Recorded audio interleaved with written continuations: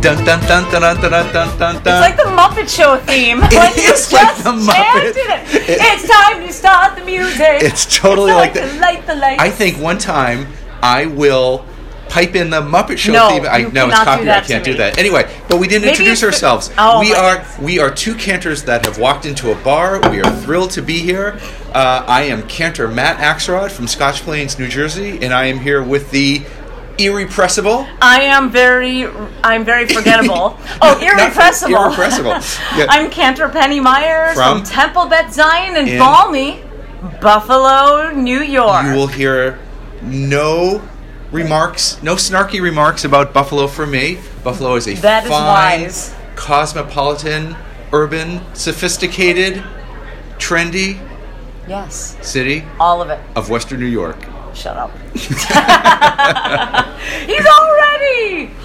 So we have already placed our first order. We have our couple old fashions in front of us. The bartender so far seems to be on good terms with us. Well, he hasn't spit in our drinks. I hope not. Why would he do that? Well, we can be a little rowdy, Matt. We can be, but we will try to be on our best behavior. Matt is only speaking on behalf of himself. Always. I cannot take any responsibility for what is about to happen during this podcast. That's correct.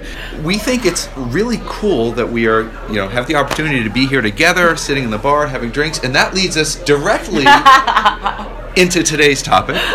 Over the last bunch of episodes, Penny and I have talked about all the sort of various aspects of being cantors, clergy, community leaders, all the things that go along with that. Wait, is that you, Matt? Are you sure you're a community leader? I'm a community something. I'm a community follower. It's kind of scary. The fact that you and I are... senior clergy. Senior clergy? Well, yeah. Clergy with seniority. Or senioritis. Yeah, it is truly scary. I know, but it's good. Okay, so that leads us into what we're talking about. Longevity has its benefits. And being able to be clergy and established in our community, comes with certain, perks, or there's a coolness factor. So what I wanted to talk about... there is a coolness factor. What I wanted to talk about today was... What's the coolest thing that you've ever gotten to do, or more examples of just fun, different, unusual opportunities, perks, experiences that you and I have gotten because we're cantors in our community? You want to start with something, Penny? I would love to start with something, Matt. Please. So many of you know, as Matt perfectly described, Buffalo is this incredibly urban, contemporary, cosmopolitan city, which, P.S., it is. Living in Buffalo, people decide to often experience destination weddings, not in Buffalo, but May I interrupt? Yes. Any wedding that would be taking place in that's why they're going on destination weddings, to get out of Buffalo. You see, you can't even say that because you've never been there. The trees are Buffalo. So beautiful. You live in New Jersey. I spent a week in Buffalo one day. Okay, there's so much hairspray in New Jersey. There's a hole in the ozone above your state. We've already... It's like permanent. Our ratings are going down as we speak. Look, I've already had half my glass. What else is new? No, but one of the perks of being a senior clergy and of course cantor with longevity in the shul, in the synagogue, is that you really develop these connections with people that at any life cycle event, they want you, and they will do just about anything to make sure that you are there present and officiating or leading their life cycle. So in Buffalo, we have lots of snowbirds, we have lots of West Coast and desert birds, I guess you could say. I think they're called... sunbird. Sunbirds. I think not snowbirds on the East Coast. Snowbird is Florida. Right. Sunbird maybe Arizona, because there's a lot of people. Arizona, right. But so when their kids get married, or the kids who are still in Buffalo, they get married and say they want to choose a January date, but they don't want to have a snow apocalypse wedding unless snow is their theme. A wedding in January in Buffalo, all snarky comments aside, is problematic, and It can be it is problematic because flying, we can handle the snow, but nowhere else in the nation handles what we can handle in Buffalo. We do get a lot of snow, but the difference is between Buffalo and separates us from the rest of the country is we know how to live and take care of it. So anyway, people want their canter, and they have invited me and taken me to destination places to perform weddings. So like even B'nai Mitzvah. So where are the couple coolest places you've been brought out to? Cheektowaga. Where's that? Buffalo. Oh, I was like, is that like near Costa Rica? I thought it was like Galapagos or something. No, but there's something about Galapagos, Cheektowaga. Any Buffalonian or Western New Yorker is going to be like, what? That's not a destination. You agreed to it and then realized later when you put it in a Google search that it was like the neighboring town. Like Niagara on the Lake, which is in a whole other country. I've had people ask me, and it's across the street. Shut up! You need a passport to get over there. Other country. It is. It is. I mean, it is. Okay. Thank you. Toronto, down somewheres. Where's in the Caribbean? I made up that word. Have you done that? No. Okay. But I have had overtures made. Unfortunately, when people want destination weddings, sometimes it doesn't always jive with the synagogue schedule and what my responsibilities are. Because you have to be gone. It's not just like one day doing a wedding. I mean, it's an experience. You've got to be gone for days. Yeah, so I've officiated B'nai Mitzvah in Israel, where families have taken me, which I know that's not a big deal for cantors. No, that's a huge deal. You know, I've had 27 hours in Jerusalem to go from here back home and whatever, and there's something really special about being at the Kotel and leading a bat mitzvah service. So, and this sort of... But that's not my coolest perk. Okay, we'll get to it. Okay. So there's a bit of a digression from the topic, so we're not going to go in that direction, but, things we've talked about in the past, it emphasizes so much the connections that we make with people as clergy. Absolutely. And we don't just show up and, daven nicely and, give lessons and so forth, sing our pretty song. I mean, we are forming these incredible connections so that when people are going through their life cycle, their joyous events, and also, of course, their sad events, that it's unthinkable to them that they go through it without us at their side. Indeed. And that's... Indeed. Yeah, and I'm also wondering, and maybe, I don't know, what's your opinion? Do you think that cantors form a special relationship with congregants even different than rabbis do, or does it just depend and it's just clergy and it depends on the personality? Do you think we bring something unique? We do. I do. I really do. I think that the fact of our own neshama, like our own vulnerability of not just lending our speaking voice or facilitating of the mapeh, the liturgy, but it's the fact that we're up there and we're giving part of our essence to the congregation.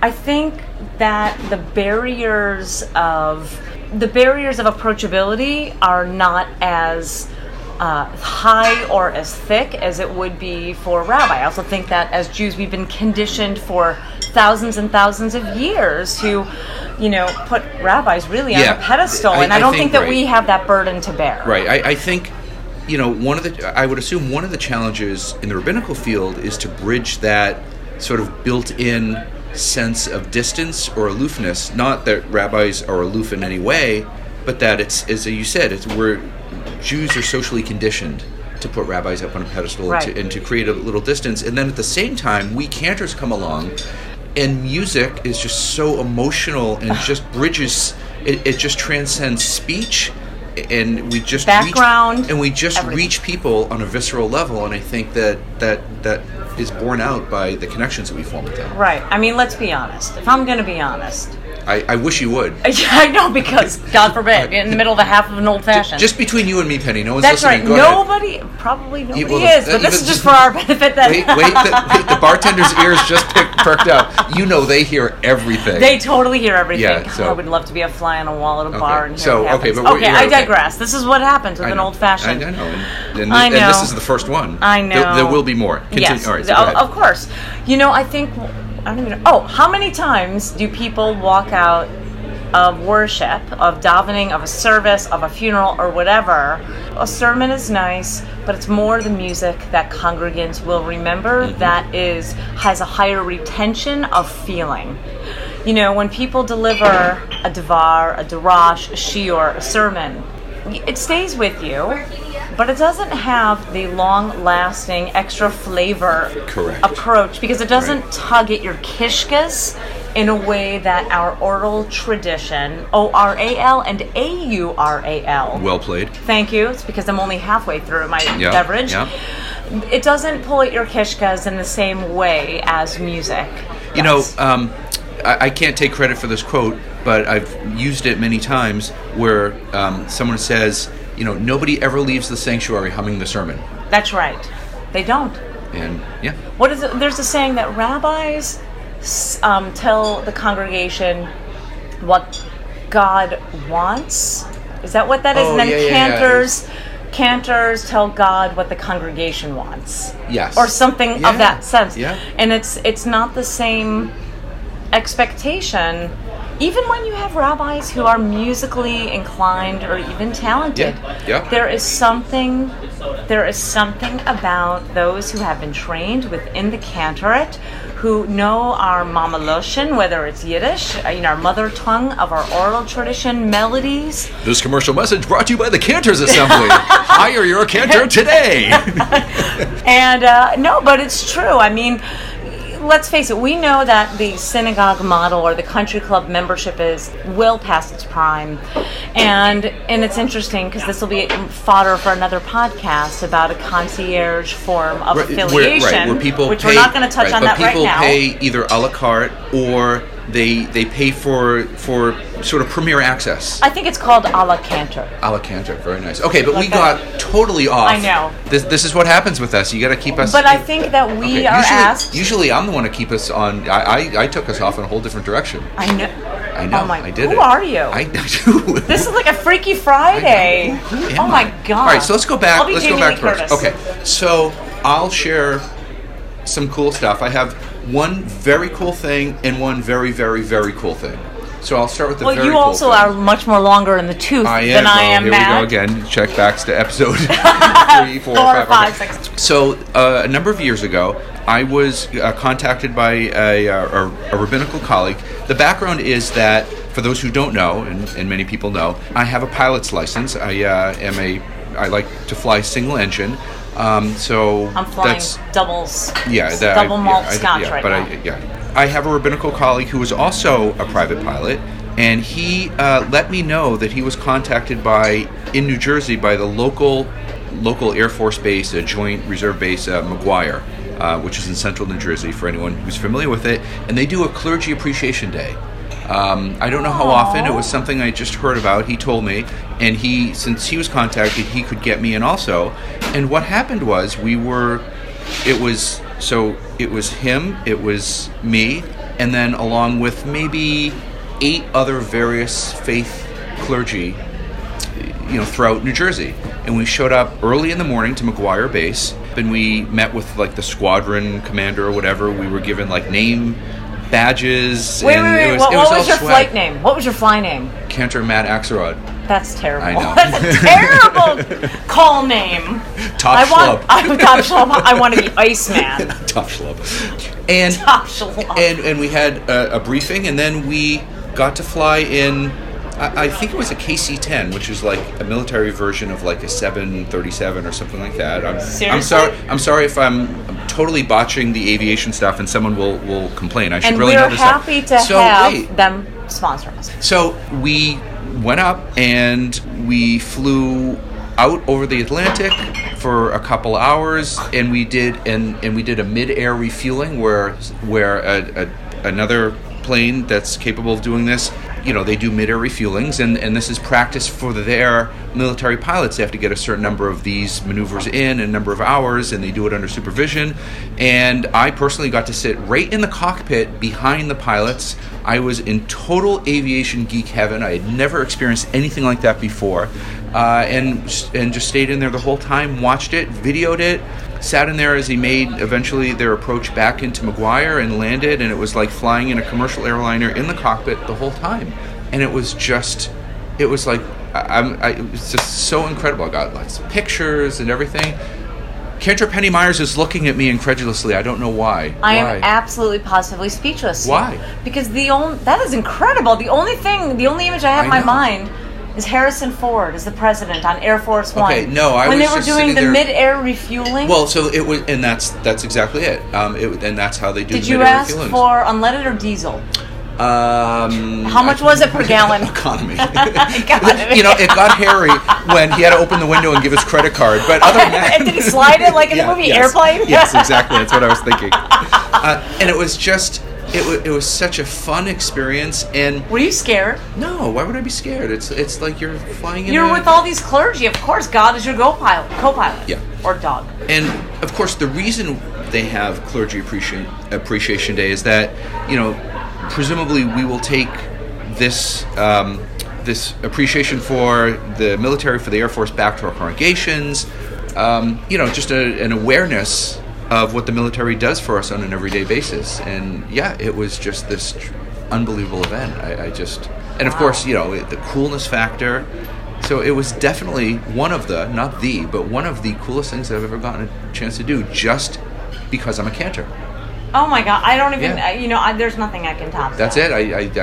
We peaked. Well, no, it's not because I'm a cantor. It's just because of relationships. Okay, so I'm ordering our next round of old fashions. Alrighty. All right, and I have this. Your money's no good here.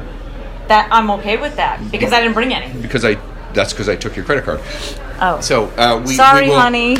So we will have our next old fashions on the way. Telling my husband I'm sorry when you see this bill. Exactly. We'll put it on the Underhills again. That's right. So, can you? What's next for you? What's coolness? I wouldn't necessarily say it wasn't necessarily a perk of being a cantor. It was more circumstantial of the relationship that I had with a deceased person. Wait, that doesn't sound right. A relationship that I had with somebody who was shut up. He's laughing at me. I had a relationship with a deceased person. Oh my God! Don't we know with our ancestors? I guess don't so. we? But so this is what happened. So in 2016, one of the most incredible people in Buffalo passed away. He is Warren Buffett's one of his closest friends, and he really revitalized our major newspaper, the Buffalo News, and he was the publisher? I think he was the publisher of the entire Buffalo News, and he joined the synagogue because he came to another funeral where he heard me do the entire funeral, give the chesed, like I did everything, and solely officiated, and he just, for whatever reason, loved what he saw and heard. So he made expressly remarks that he wanted me to officiate his funeral. So did he set a time?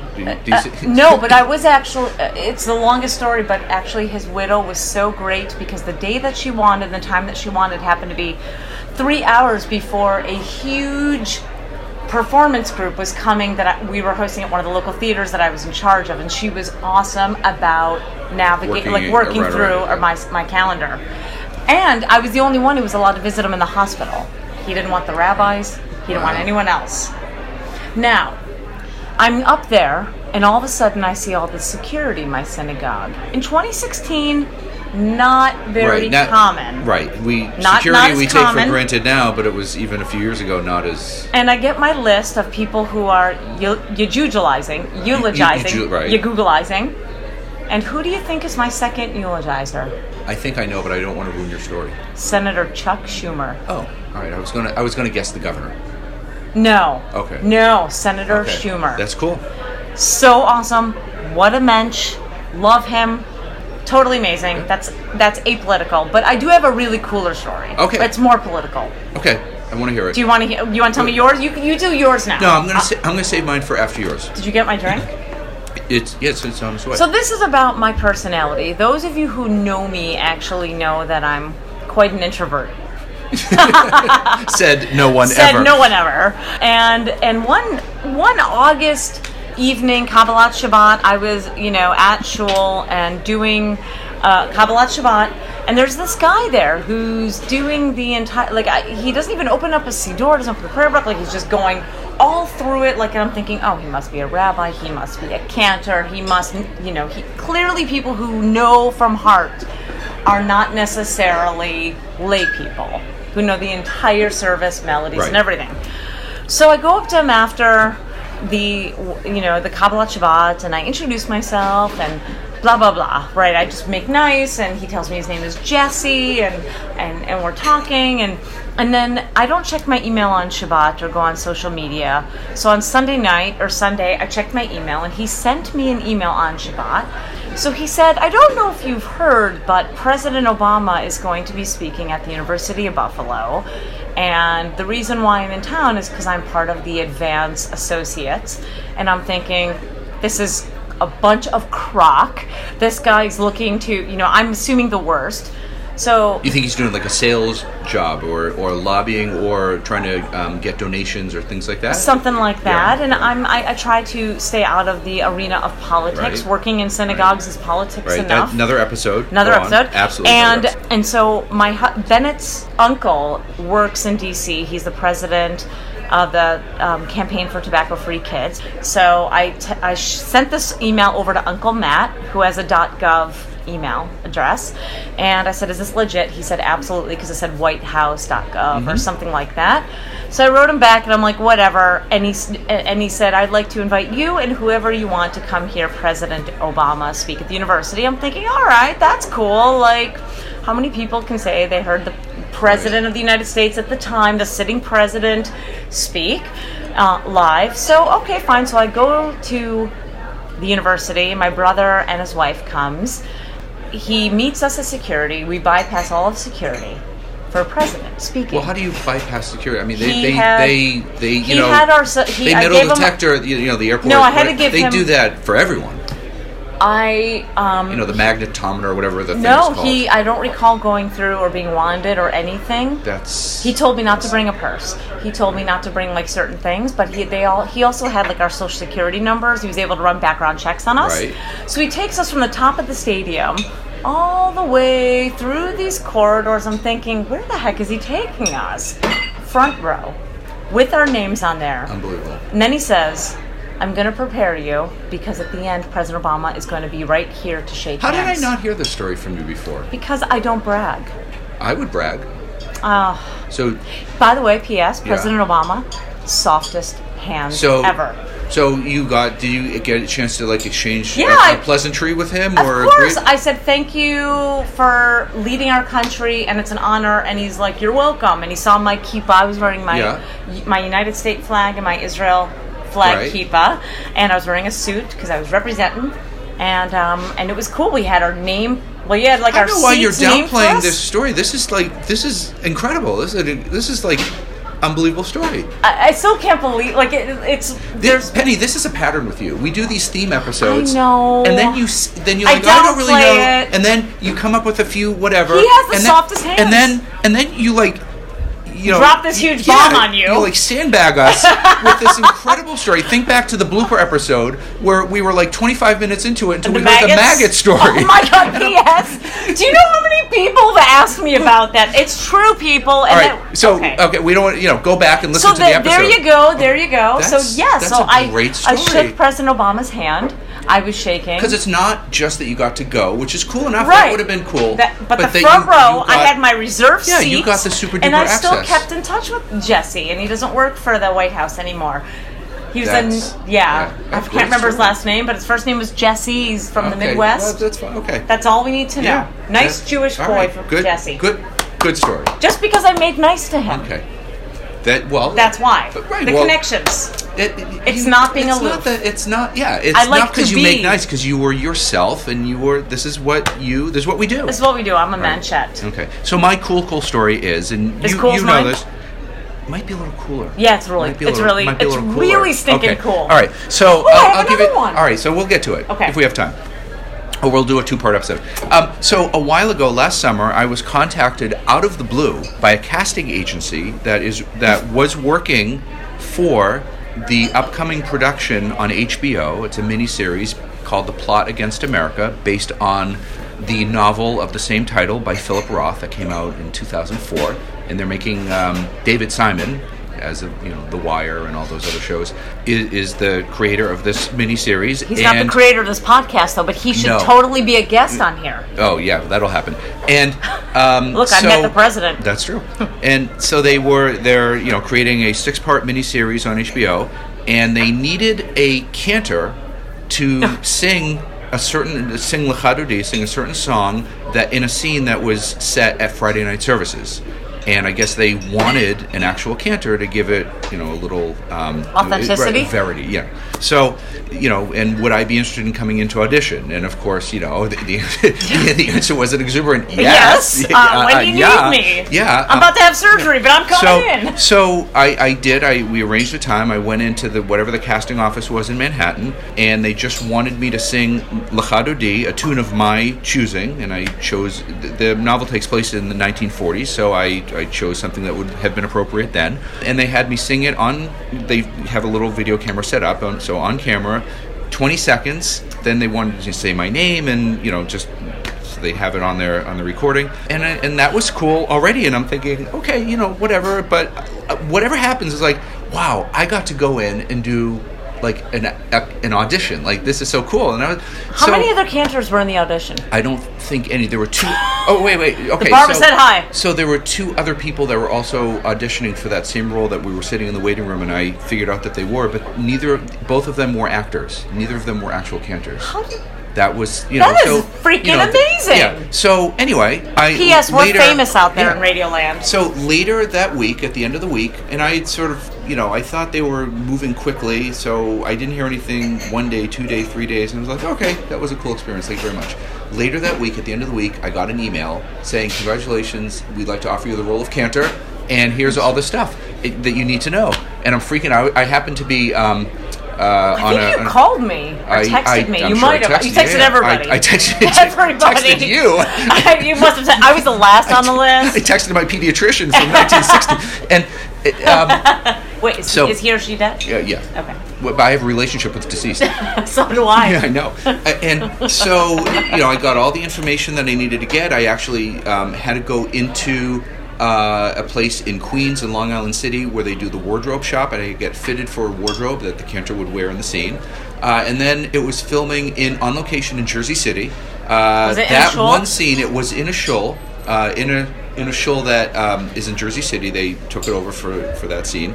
Went in. It was I was told to get there by 5 p.m. and it would take as long as it would take. The miniseries.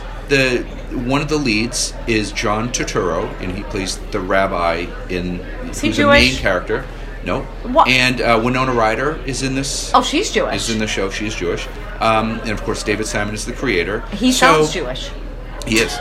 And so I had, wearing my cantorial wardrobe and hours and hours spent filming this one scene that will probably be 10 seconds. And I have no idea at all what or how or if I'm going to look or sound, or if I I can tell you how you're going to look and sound. I mean, theoretically, I could not exist and be on the cutting room floor. I have no idea what the scene is going to be. I mean, I don't know. They filmed it. When do you find out? So I just saw that the miniseries is scheduled to premiere March 16th on HBO. So this is Monday, a plug. 16th. Yes, it is a plug for HBO. It's a 6-episode miniseries. So, and I know that my scene was in the last episode, and so I got to see. Oh, and the coolest thing was that during makeup and wardrobe, and makeup and hair, and I got to do that also. Hair. Well, that didn't take long in my case. Why in the 1940s did they? What? You had to go clean shaven. Right. So for those who can't see me because of the miracle of radio, I have a beard. But when I got the initial email from the casting agency, they said, "Oh, but we need you to shave your beard." And I said, that won't be a problem. I did. I've subsequently grown it back. And it's back. It is back. Unless you have a bad rash. Yeah, they obviously wanted, this is what they had in mind. They wanted clean shaven. That is so cool. While we're hanging out beforehand, one of the production assistants comes over to me and says, "John would like to see you." John. Turturro. And No. She said, "John." She didn't say Mr. No, said, "John would like to see you." And so I like, was "Who's taken John?" over. He was having his makeup or hair done at the moment. And I sat with him next to the chair, and he needed me to teach him Lecha Dodi for the scene. and I sat with him one-on-one for 15-20 minutes, and we went over and over and over, and I sang Lecha Dodi for him, and he practiced it just like 15 or 20 minutes, just as long as your story of this whole and I joked with him. I was like, all right, now go home and practice 15 minutes a night, and I'll hear you next just week. Just like a bar mitzvah. Exactly. That's what I say to my kids. And he recorded me in his phone, so I exist in his phone. Is that what you have in your phone where it said Lecha Dodi? No, that because it's not my phone. He's got his phone. Oh. Yeah, I didn't steal his phone. But it was just this unbelievably, life-changing, once-in-a-lifetime experience. It was God. Yeah, it was. I'm still blown away by it. You are famous. I. Not only are you a cantor, you're a pilot, and now you're an actor, and you're hanging out with guys like John. I know, and I'm hanging out with you. I'm hanging out with Cantor. I do have one more quick story. All right, so one more quick story, then we're going to finish up. Wrap it up because we have to wrap it up. We're almost done with our drinks, and I don't feel good about ordering another one. I think it might not be. I make it a little short. Okay, so here's my thing. Speaking of drinks. Yep. I was in a Super Bowl commercial a few years ago. Local, but it was a Super Bowl commercial. And we might have to do a second part episode on this. You're like the stealth story lady. I am. Right, I was in a Super Bowl commercial, and it was for the local, whatever the not radio station, because that's not whatever TV station hosts the Super Bowl, and I was wearing my blue suit. Was it, serious question, because I'm a cantor. Was it local TV station or the network that runs the Super Bowl? It might have been the local TV station, but it's when everyone watches commercials anyway, not even the game anyway. Okay. So that was 2014 maybe? So maybe January of 2014, I was in a Super Bowl commercial because I'm a cantor. So I'm the cantor. So, quickly, what was the nature of the commercial? What were you doing? Where did they film it? I stood there with my interfaith clergy partners, and I think the senior rabbi I was working with at the time, I think he was in it with me, but I was with our Hindu leaders, Sikh leaders, and it was like, we are Buffalo. And so somebody came and filmed. There's okay, that's really cool. Yeah, I wore my talit. Yeah. And somebody came and filmed or took a picture of you guys. Was it static shot, or was it a live I don't remember because it was 2014. These things I don't pay attention. Does this exist anywhere? Yes, I'm sure it does. I'm sure it does. So offline sometime I have to see this. It's so cool. Yeah. So that's yes. All right. Well, local Super Bowl commercial, but this is not John Turturro. Well, it's still pretty cool. We are kind of making our mark. You know what? We have to confess, we went into this topic unsure. I was thinking I'm not going to have any stories. I knew I had a couple stories, and we figured we'd take it from there, but I'm convinced that you and I have done some unbelievably cool things, and really only by virtue of being a cantor. That's true. And it's being a cantor is the way the outside world looks at us. It's we're clergy, but we're different clergy, and we have the power of music. We're like family. Yeah. People just want us there all the time, or part of whatever. They do. This is truly what cantors do. Hashtag.